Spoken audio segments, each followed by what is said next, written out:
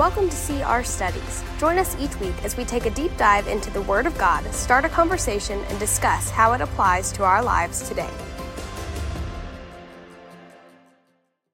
What up, what up? Welcome to CR Studies. It is the Romans podcast, When in Rome. And so we are in week 73 of this. Wait, what week are we actually? I don't know. I think it's actually 4. Maybe. Okay. So no, 5. It might be 5. It's like the 5th episode. So week 4 or so of When in Rome. JD, I know that we are extremely excited. I know this is going to air after, so I don't know what it's going to be like, but we have the Rangers in Game 3. This could be a really morbid listen to here in a week because the last. All right, so as we sit right now, the Rangers are currently 2-0 in the ALDS, and they won both games on the road in Baltimore. But the last team to go on the road, win 2 games on the road in the ALDS, the last team to come home and lose the rest of the games, you know who that was? Us. It was us in 2015 against the Toronto Blue Jays. But we already swept them. We've been set up for who's the young heartbreak rookie we brought in? Oh my gosh, I'm just going to blank on his name. Now, Evan Carter? Yeah, Evan Carter. Do you know that he has been in a hotel room for 44 straight nights? Really? Yep. Because he doesn't have an apartment, doesn't have a place. He's just because they called him up and he's been traveling and they've been on the road. I hope the team's comping that because I know he's not making bank right now his first year. You know what I mean? That's. I do know what you mean. Yeah. Okay. Let me ask you. Let me ask you a question. Yeah. Out of our entire staff, we get to face 20 pitches from a major league pitcher. Any major league pitcher. Yeah. Nobody's making contact. You don't think any of us, not out of 20 pitches. If you're swinging, if you're just trying to lay down a bunt, you might be able to pull that off, but you are not making contact. If you're swinging. Even if they're throwing strikes. Yeah, no, you're not making contact. You don't think so? Hey, go to a batting cage where they're throwing the ball 80 miles an hour, you're not going to make contact. See, I'm betting I hit 5. I'm betting I hit 5 of them. Our guest is over here. I'll tell you who especially is not going to make. I'll tell you who's absolutely not making contact is Jaden Thompson. Our special guest, Jaden Thompson. There we go. Hi. Thanks for the great welcome. How you doing, JT? How you doing, JT? I'm doing great. For those of you who don't know about Jaden, he serves on staff here. He's one of our interns. He's crushing it. Yep. He also is and this is part of why we went with the intro we did. He's also a little bit of an amateur sports podcaster. That's right. Fourth and long. Yeah. Semi-pro sports podcaster. Yep. Are you guys making money at this point, or y'all lucrative? Y'all were sponsored by Miralax in episode 2. That's what I heard. No, not sponsored by Miralax. y'all You just pick your sponsor out of the air? Yeah, it wasn't we specified that it wasn't a sponsorship. Y'all are just big fans of the product. Parker is a big fan of the product. I swear, Parker Sheback. If you don't know Parker, a weird amount of his stories go back to it references to laxatives or bowel movements of some kind. Yes. And it's a bit ridiculous. Apparently, he did an illustration one time about his dad. That used to be a joke his dad would do, which would be somebody would be having an issue. It would be like, well, you should take a laxative. And him in first grade, his teacher was really pregnant at the time, wasn't feeling great or whatever. And he was like, Miss, whatever her name was, have you tried taking a laxative for that? And got in trouble. So there's He didn't even know what it was. No, but there's he had no idea. But there's tons of weird laxative things going on. Well, if you get a chance to check out Fourth and Long, we want to do our little brothers on the pod a favor. So go check it out. Yeah.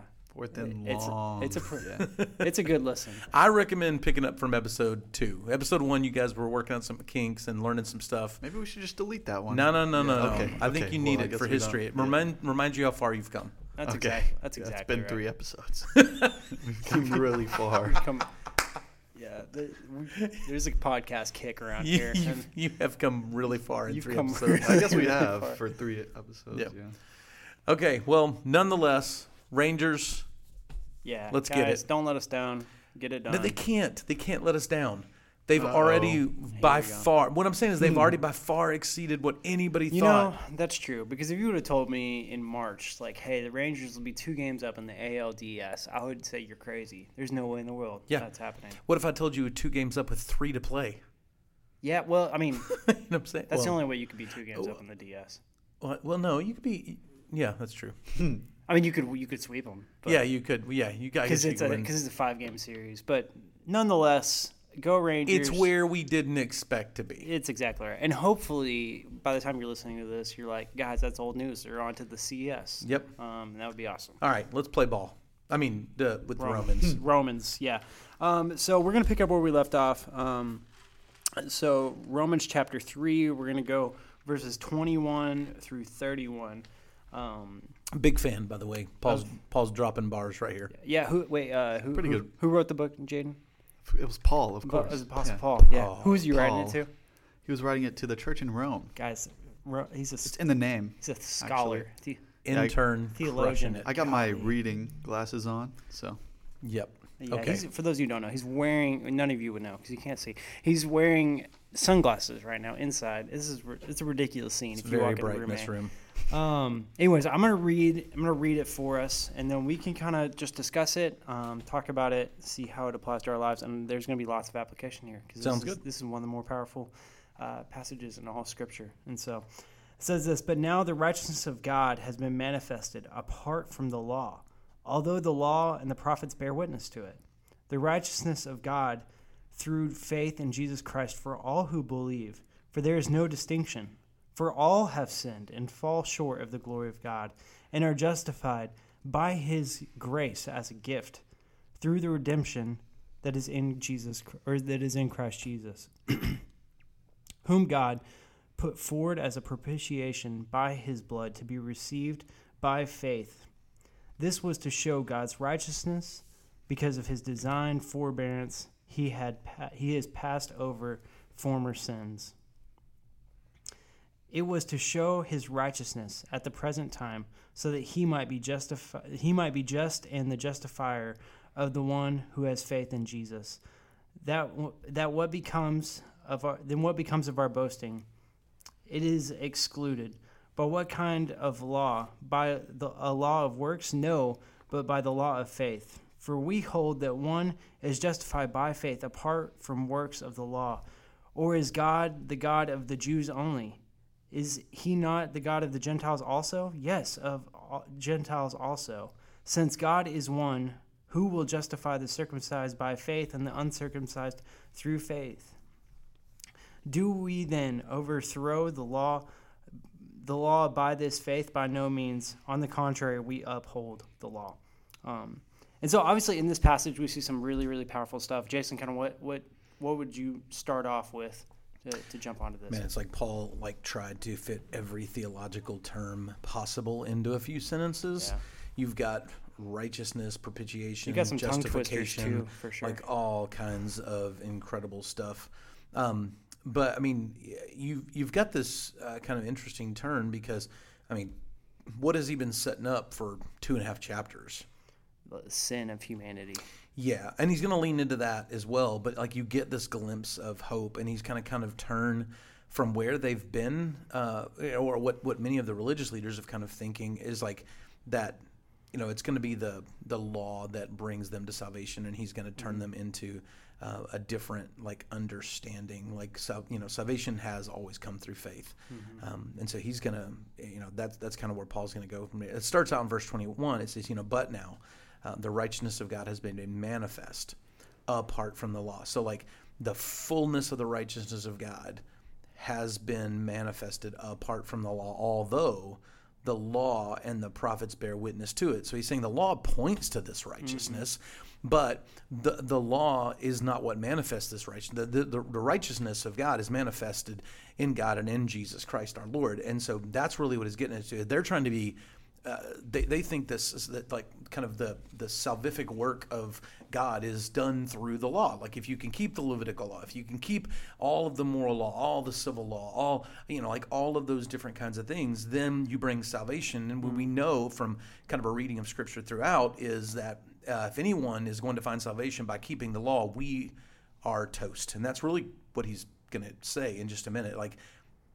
That it's not going to be the law that saves us because none of us is capable of keeping it. The Bible says there is none that are righteous, not one. not one. And so he's gonna give us this understanding. The righteousness of God comes through faith. That's what it says in verse 22. So it's not the law. The law points us to it. So the law is a standard we measure our life against, and we go, man, I don't measure up. And the point of that is not to have me live in a state of hopelessness. It's to go, if I can't save me by keeping the law, I've got to start reaching for something that can. And he's saying the righteousness of God is actually through faith in Jesus Christ for all who believe. So you have faith, you have the placement of faith in Jesus, and you have the belief in Jesus. And then it says, for grace as a gift through the redemption, for there is no distinction, for all have sinned and fall short of the glory of God and are justified by his grace as a gift. And so you get justification not by meeting the law, not by upholding that standard, but by, I talked about this a little bit on Sunday. You had the world's standard is a spirit of condoning. Let's don't call anything right and anything wrong. You can do whatever you want to do, whatever makes you happy. Legalist and religious elitist and kind of holier than thou people will have a condemning spirit. Like, there's a high standard and you can't reach. No one else can reach it. Everybody, you're all terrible people. Jesus is going to have a gracious spirit that's going to say, yes, the standard is high. Let's never lower the standard because the standard is the righteousness of God. But Jesus' gracious spirit is the thing that will elevate you to that standard. No, I read this and I was really encouraged. Just thinking about the salvation's not found in the law.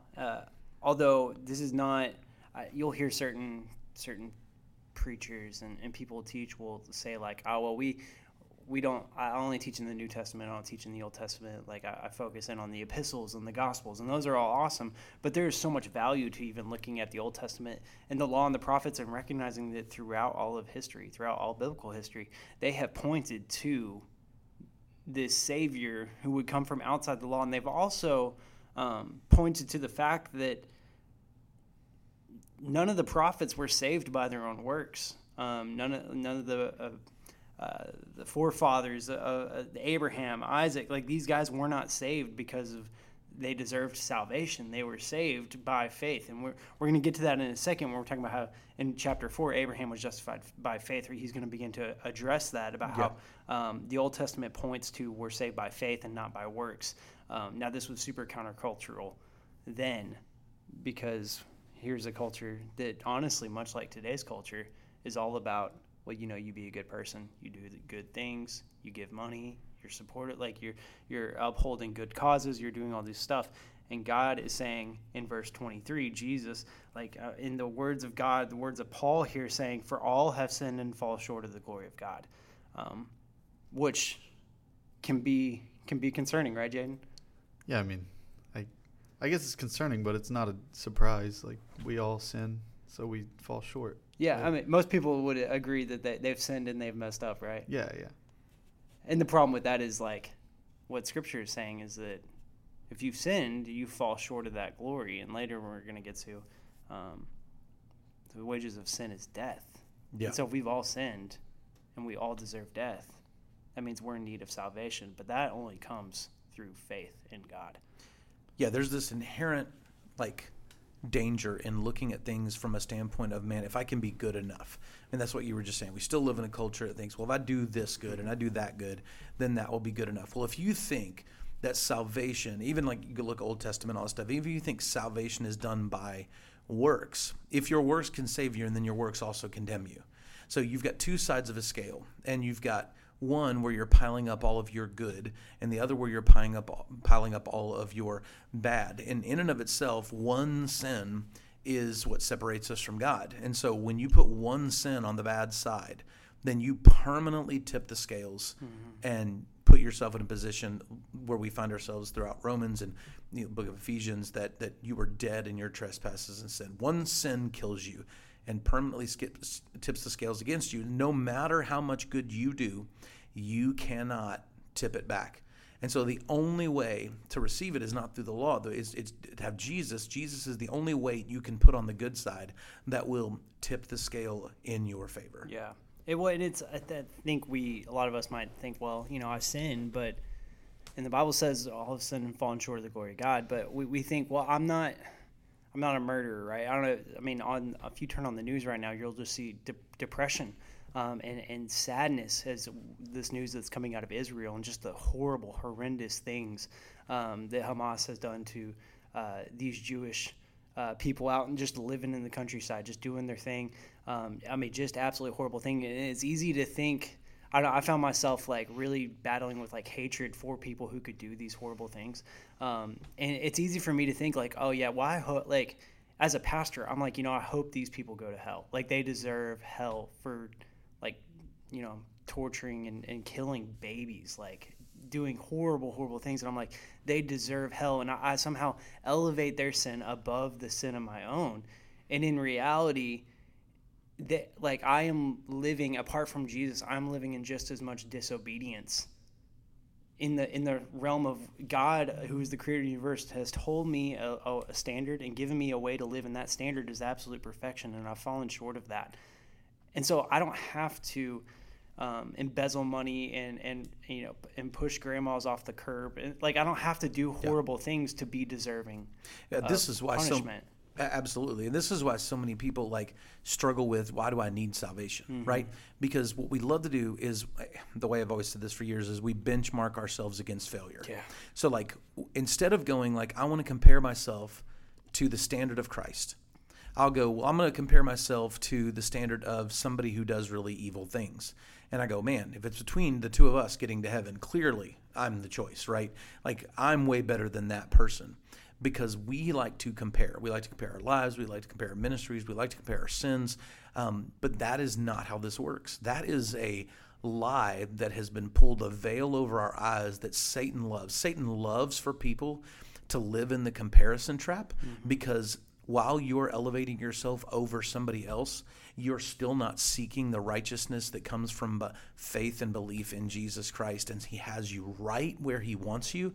He has you in a state of lostness because you misunderstand your sin and you misunderstand the gospel. Well, Jaden, if we kind of move on to verse 25, you see a $9 word there. Do you see that? $9, yeah. What is Propitiation. What does this mean, guys?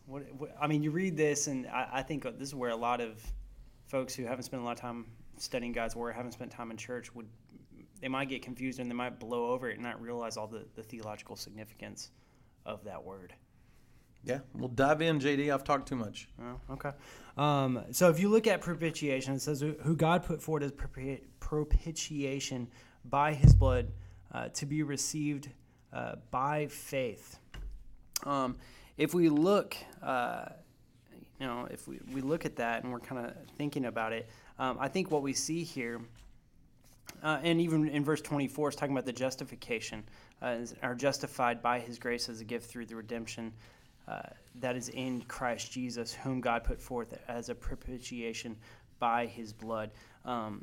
There's a reality here is if you are in Christ, you've been justified, and justification, an easy way to remember this is justified is just as if I'd never sinned. That's the way, because of the blood of Jesus. If you receive Christ as your Savior and you surrender to him as your Lord, God looks at you and he sees you, but he sees you clothed in the righteousness of Jesus. And he takes your sin and he places it upon Christ at the cross. And so that sin is crucified and you're bearing his righteousness. So you are seen just as if you'd never sinned. And in that, the reason that happens is because what I just alluded to is what's called the great exchange.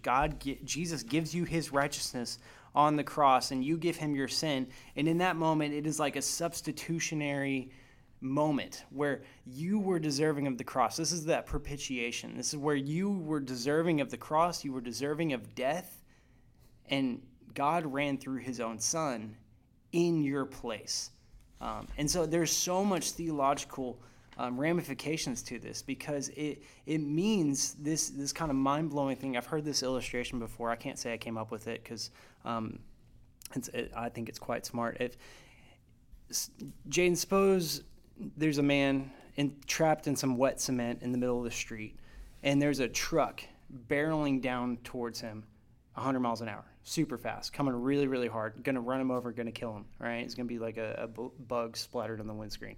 And like let's say this guy who's walking down the street sees this man stuck in there and runs and shoves the man out of the way of the truck and gets run over by the truck. If I were to ask you, who would you be in that situation? Who would I be? Yeah, which character would you be in that situation? The guy stuck in this cement. Yeah, and who would be the one who pushed you out of the cement? Jesus. Jesus. Okay, now here's the question: who is driving the truck? Me. You're in the cement and driving the truck. Yeah, I don't know. Can I? So it's kind of two places. Yeah, no, and that's a super common answer, and like a lot of people will be like, "Oh, sin or Satan." All these things, but in reality, and here's kind of what's wild about this propitiation of this substitute, God the Father is the one who's driving the truck. See, because we didn't sin against God, we didn't sin against Satan, we sinned against God the Father, and God the Father is the one who requires the justice and the judgment on our sin. And so whenever Jesus pushes us out of the way, and whenever God is willing to kill him, he is running through his own son for our sake. And that's a pretty wild thing. And it's crazy that Jesus puts himself in that situation. It's crazy all the more that whenever John 3:16, for God so loved the world that he sent his son as a propitiation, as a substitutionary sacrifice to take our place, who were disobedient, prodigal children run away from home. Yeah. That's who God saves. It's crazy. Yeah, a lot of translations are going to use the word atonement when you get into this, which is kind of leaning into the same thing. And if you do kind of some research on the idea of atonement, or you can attend Equip Beliefs next semester. But if you get into atonement, there's depending on what you read, there's lots of different views of atonement. There's usually considered 7 primary views of atonement, but all of them have some little level of truth to it. But some of them are missing something. I mean, personally, there's what's called it kind of deals with what's called the penal substitution view of atonement, which is just recognize like that there was a penalty that had to be paid and a substitution that was made on our behalf, even though we deserved nothing, earned nothing. There was this, or what sometimes is just referred to as substitutionary atonement. But I think sometimes we look at just substitutionary atonement. We go, well, somebody stepped in on behalf of me. And you go, and for somebody you love, or for somebody that is good, lots of people might step in for somebody. But the idea of what's really happening here is you're not stepping in for a good person, you're stepping in for a guilty person. This person did something wrong. This person did something that literally is going to cause the death of our Savior, who's going to die for our sins. That's how wrong, how broken, how messed up we were. I mean, that's why you see it in the New Testament. Paul says many people might die for a good man, but who would do that for somebody who is wicked and evil? Well, Jesus. Jesus stepped in for people who were wicked and evil, who deserved the penalty of death according to the sins that they had committed and their outright rebellion, my outright rebellion against God. And Jesus became a substitution to rescue me from that. And so there's so much depth and richness to this, but it's also such an unbelievable picture of his love. It's an unbelievable picture of grace and mercy and what he does for us. Like another word that gets used repeatedly in this text is the word justified. And the way I would say this, we love in church to talk about the idea of the word forgiveness, but the word forgiveness does not hold the weight of the word justification. So forgiveness is amazing. Like, if Jaden does something that I don't like, I can look at you and go, I forgive you, buddy. But there's still a reality that I remember what he's done. Yeah. I might treat him differently moving forward. It might be now there's trust that has to be re-earned, all these kinds of things, because it still exists even though I've forgiven you. Well, justification is God choosing to go, I'm going to take your sin and cast it as far as the east is from the west and remember it no more, and I'm going to make it just as if you had never sinned. And I'm going to see you that way, wrapped in and clothed in the righteousness of Jesus, our Savior, and his Son. I'm going to see you this way. And it's unbelievably powerful when you think about what justification actually means. Yeah, it's it honestly should cause you to take a step back and just be thankful, because that's a reality of, if you're in Christ, no matter. I mean, I don't know what you did 5 minutes ago before listening to this, but if you're in Christ and that 5 minutes ago was the worst moment of your life, the darkest pit of sin that you've ever experienced, if you're in Christ, like there's forgiveness that is deeper than any forgiveness that you can imagine.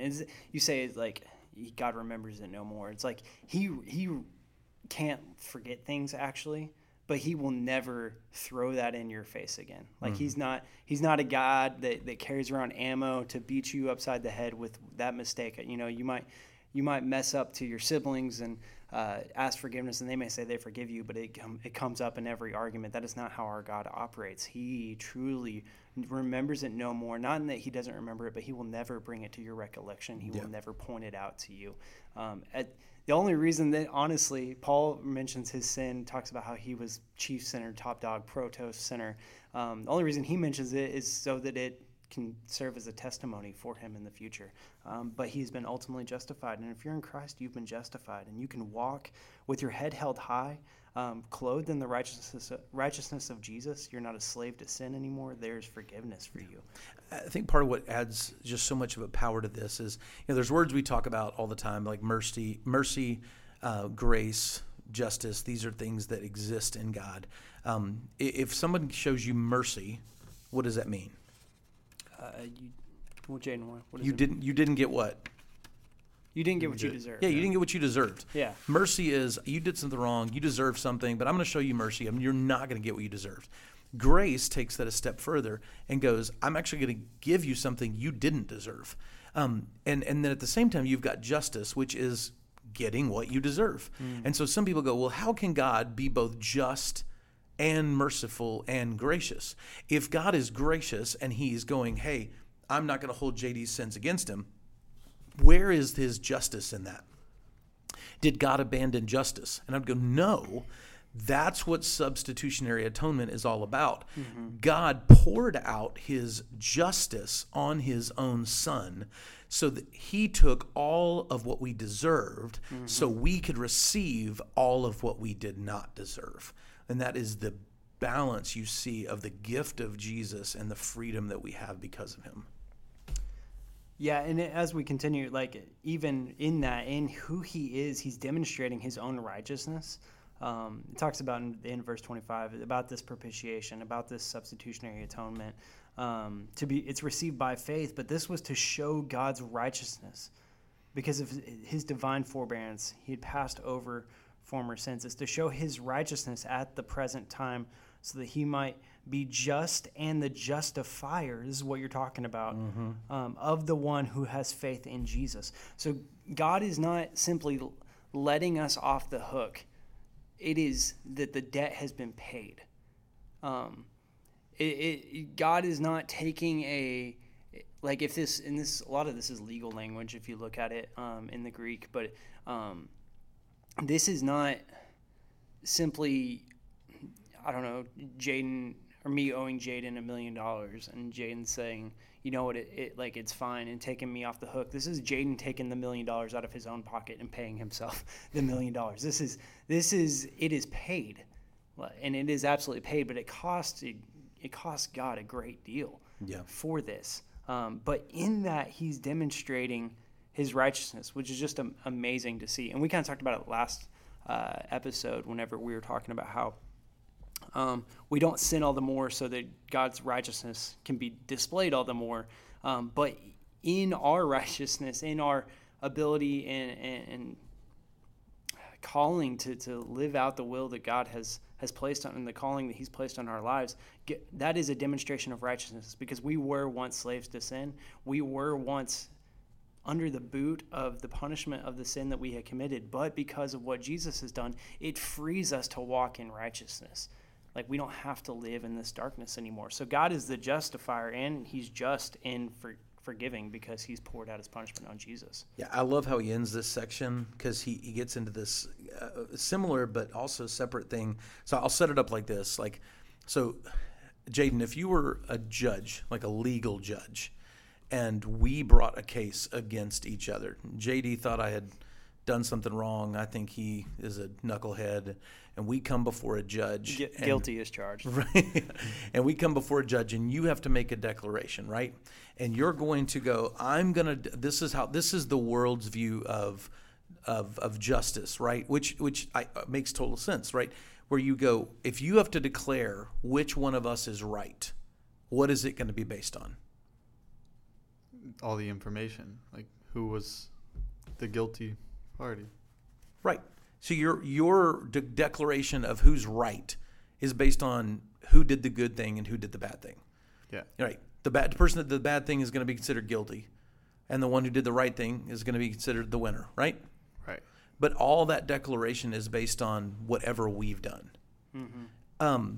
But you look at this verse, it says in verse 26, God presented him to demonstrate his righteousness at the present time so that he would be righteous and declare righteous. So he's going, okay, God's going to declare somebody righteous. In our world, we go, well, that's the person who did the good thing. That's the person who did the good work. That's the person who didn't make the mistake. That's the person who, it's whatever. It's based on me and my activity. But that's not what he says. He says, and declare righteous the one who had faith in Jesus. Mm. So at the end of the day, it's not going to come down to, from a spiritual standpoint in our life, from an eternal standpoint, it doesn't come down, this is what he's been saying the entire section, to the law or my ability to do this right or wrong. It's going to come down to who had faith in Jesus. That's what it's going to be.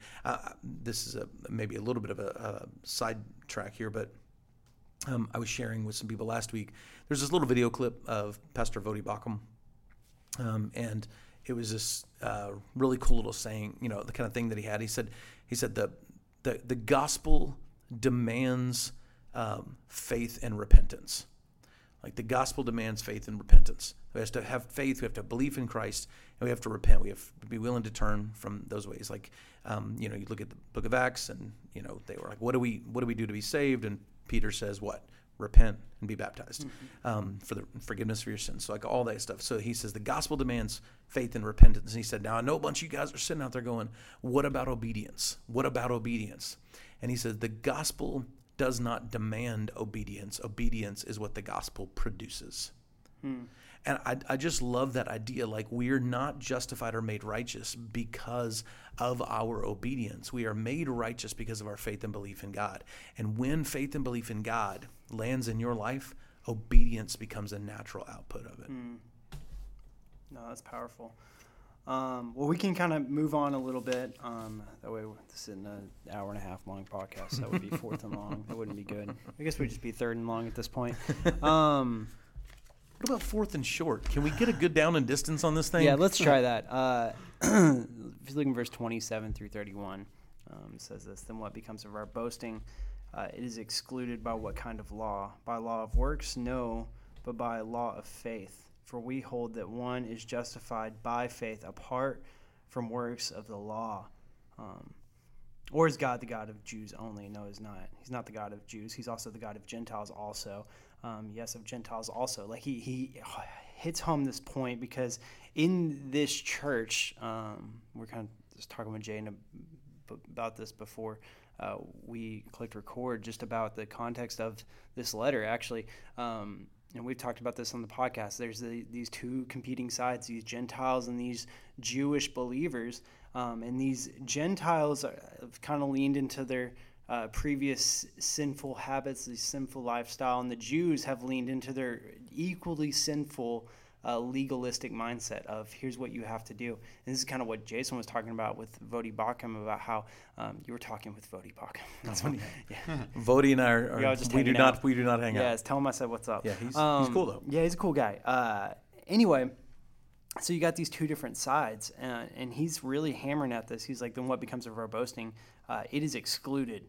By what kind of law? The law of works? No, but by the law of faith. There are believers that come to church. I say believers. There are people who come to church their whole life, and they will think that this is some sort of like, maybe they watched too much VeggieTales as a kid, and VeggieTales the lesson is almost always to do better, right? Yeah. To like listen to your parents, to obey, to follow the rules. It is almost always the lesson. And I'm a VeggieTales fan, but like that is generally the lesson, and that is not the lesson of the gospel. The lesson of the gospel is that you are not deserving of this grace. It is a gift, and it can be life-changing, and it should change your behavior, to your point. But whenever you get to heaven, whenever you're standing before the Lord, you better not be pointing to the things that you've done, because those evil people that I was talking about a few minutes ago, about these Hamas killers and what they've done, if by the grace of God, and I pray he does, I pray he saves them and softens their heart to the truth of the gospel.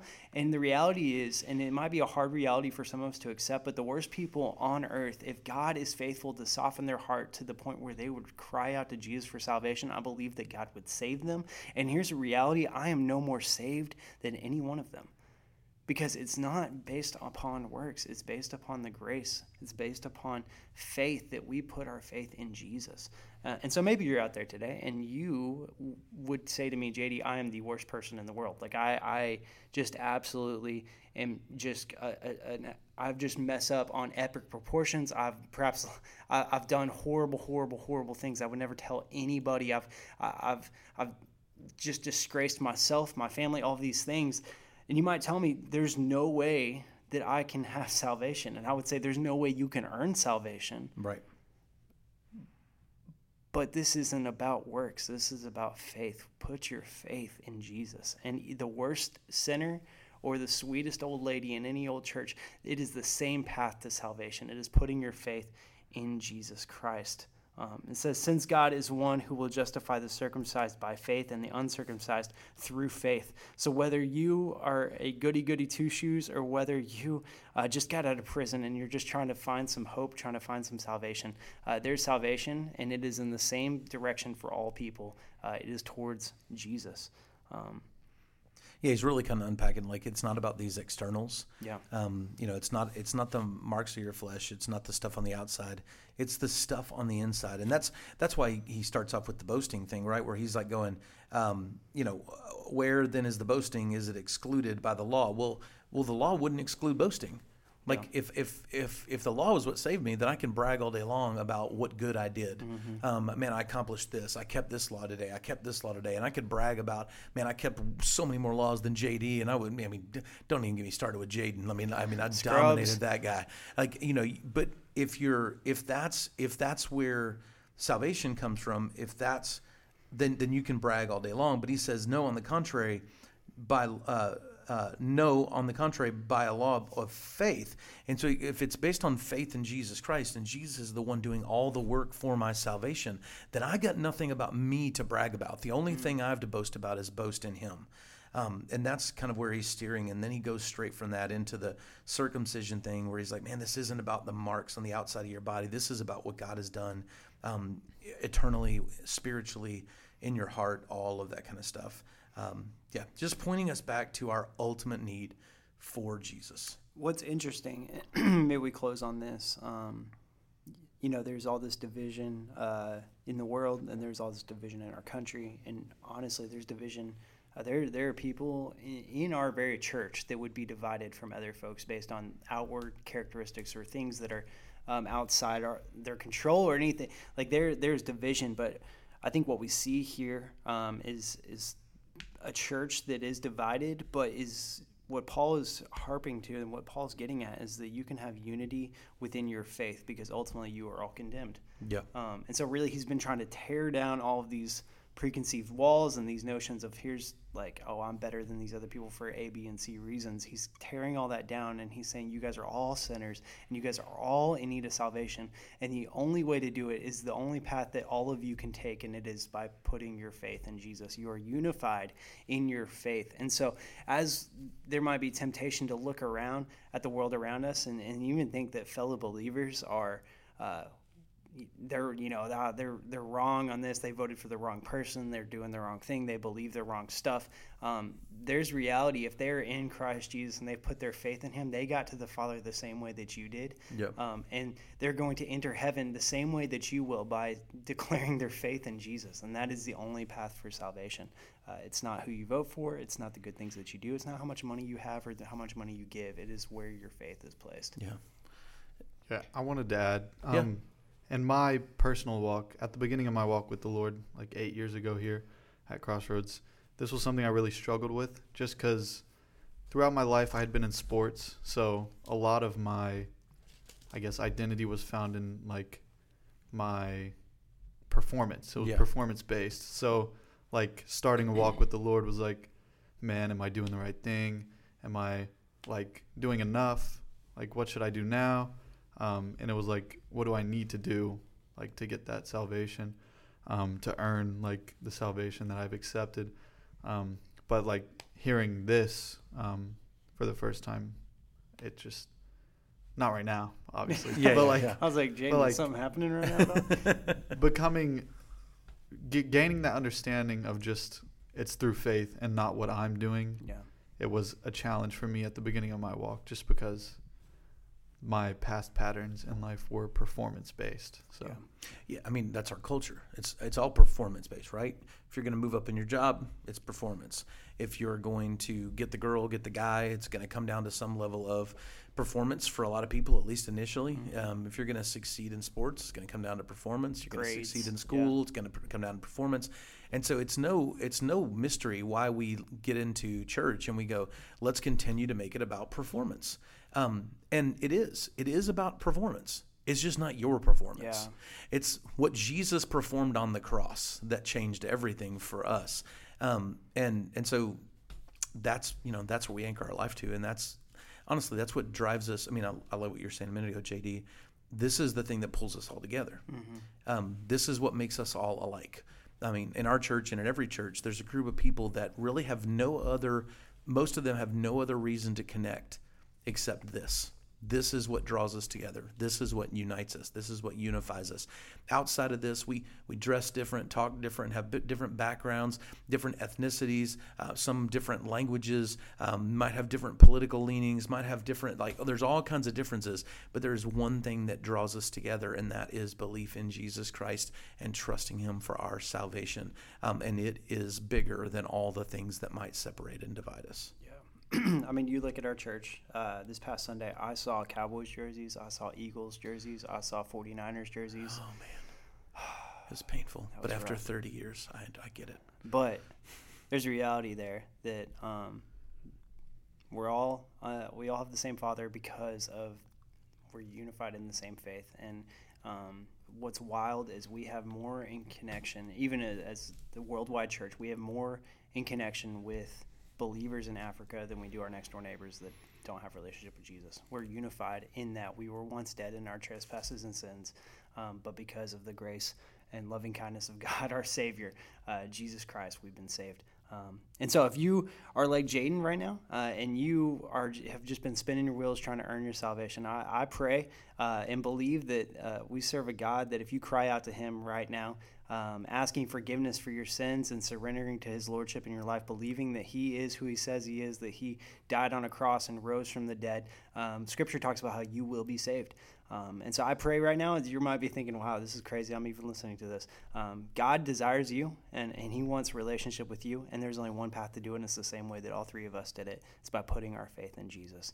And so I think that sums up for today's podcast. Church, we love you, and we're thankful for you, and have a good week.